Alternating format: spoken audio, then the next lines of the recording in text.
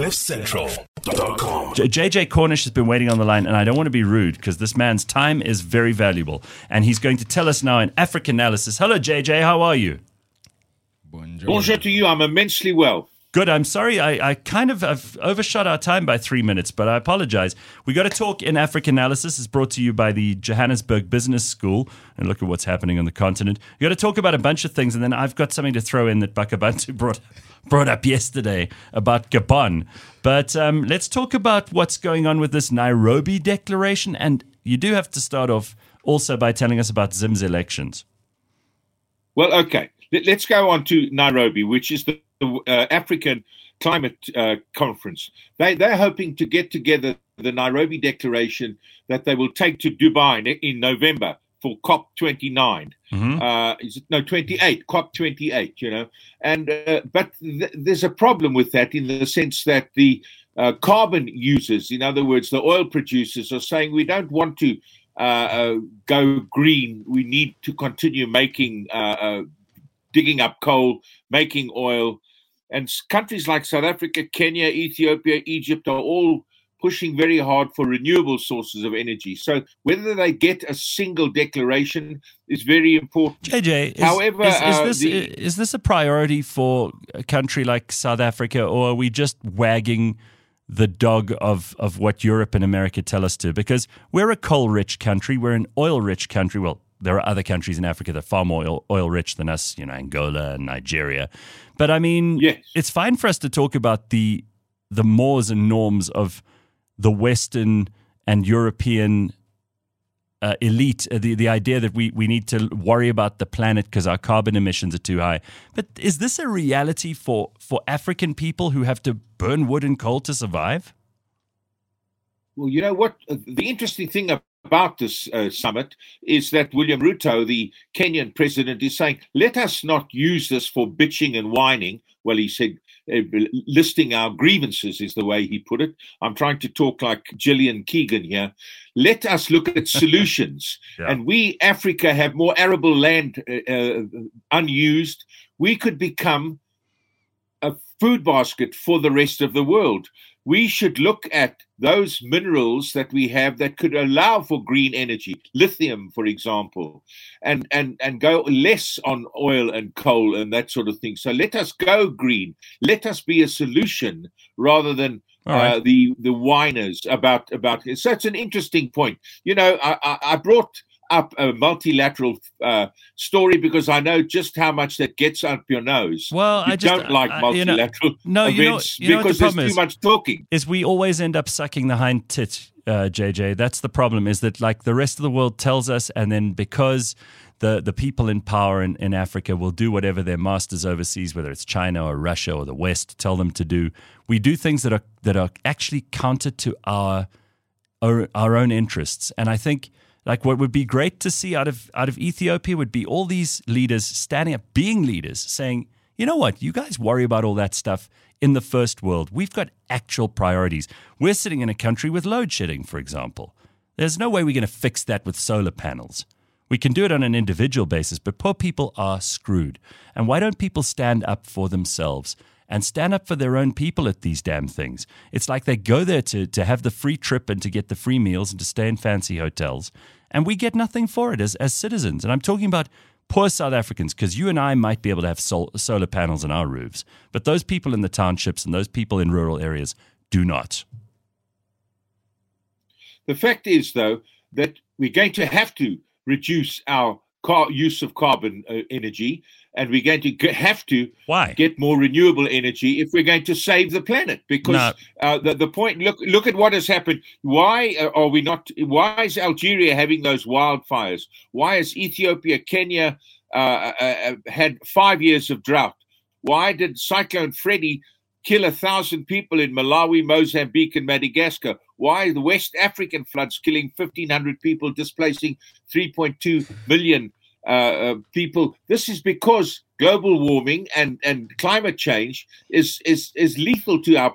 We are past the point of no return, and so everything we can do to mitigate that, we have to do. That's what I believe. But what I think the nuance is here, JJ, and Gareth is trying to point out, we're a drop in the ocean. The West is doing whatever they want to do. There's an island of plastic somewhere that America just shoves plastic out of the way, but we're supposed to have paper straws. We account for like the whole of Africa is like 2% of the carbon emissions on planet Earth. And it's literally coal and wood to survive. It's not for our fancy Ferraris and our fancy supercars and our diesel guzzling trucks in America. Aluminium smelters. And all these things. We literally need wood and coal to make electricity. So why should we bow down? We don't get... JJ, by the way, what happened to your eye? I have had a small procedure there, because I've got, what do you call it? I've had the lens replaced. Oh, and okay. I'm going to have the other one done now. So I noticed that just now. Anybody's got a black eye patch, I'd appreciate it, so that I can walk around saying, "Arr, Chimlad, arr, shiver me timbers, arr." So, JJ, our president has gone over to help inaugurate Emmerson Mnangagwa, and the Zimbabwean elections, as always, fraught with disagreements, and there are various analysts who've come out and said, no, they're totally free and fair, and others who've said it's an absolute disaster. What's your take on that?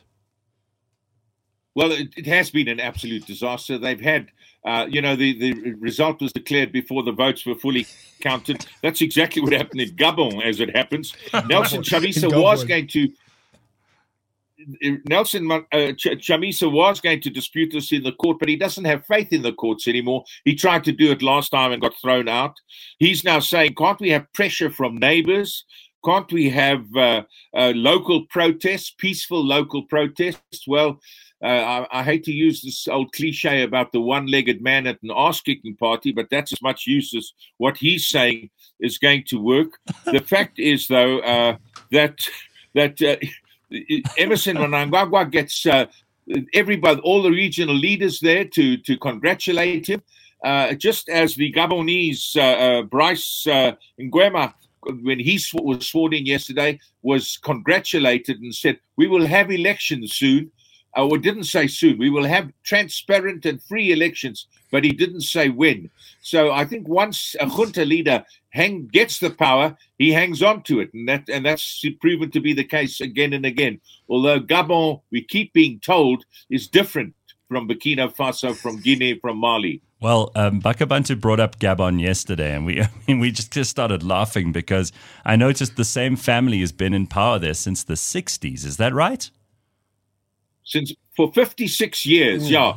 Papa, Omar, and then the son, Ali, who was a rock star or a rock singer before he became a politician.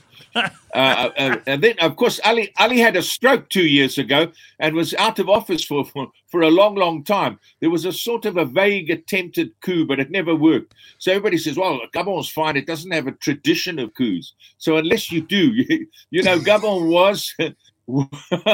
was the 8th coup in Africa in the last 3 years. Oh, okay. Well, so really, when you talk about coup contagion, that's what you're talking about in Africa. All right. So one last thing, you may speak beautiful French, and you may be French, but you definitely call out France when they do silly things on the continent. Are they the silly ones, or is the Niger junta the problem in that country? Because Niger is also a bit of a mess at the moment, isn't it? It is indeed. Just to tell you that when you tried to sound like Carlos Santana, you sounded like Inspector Clouseau. I nearly walked straight into the print. Thank you. Anyway, the reason why France is not removing its ambassador as requested, or the troops as requested, is because Mohamed Bazoum has not resigned. Whereas in Mali, they got the troops out and they removed ambassadors because the Malian president actually tendered his resignation after the coup. Normally they put something under your fingernails until you sign a resignation letter. But with Bazoum, that hasn't happened. And so, it's very dangerous. I wouldn't want to be Sylvain Ité, the French ambassador, with people breaking down your walls and the bulletproof windows when Monsieur Macron says, "Hey, stay, reste là, mon vieux, stay there, my old boy." So it's a bit of it's a hazardous profession, diplomacy under those circumstances. But they don't have enough troops there to hold off. I think at the end of the day, the Niger junta is going to win, and they're going to have to get Monsieur Ite out. Wow. All right. Well, thank you. As always, there's a lot of stuff I did not know, and there's plenty of stuff for us to carry on talking about once you've carried on. I do think this is the best comment of the morning. Somebody said here, JJ is literally keeping an eye on Africa at the moment, but just one. I'll do the jokes, Gareth, okay? Well, listen, we love having you on. I hope your eye gets better soon, and we'll speak to you in a couple of days. Thank you. Thank you, JJ. Very good. JJ Cornish and African Analysis. CliffCentral.com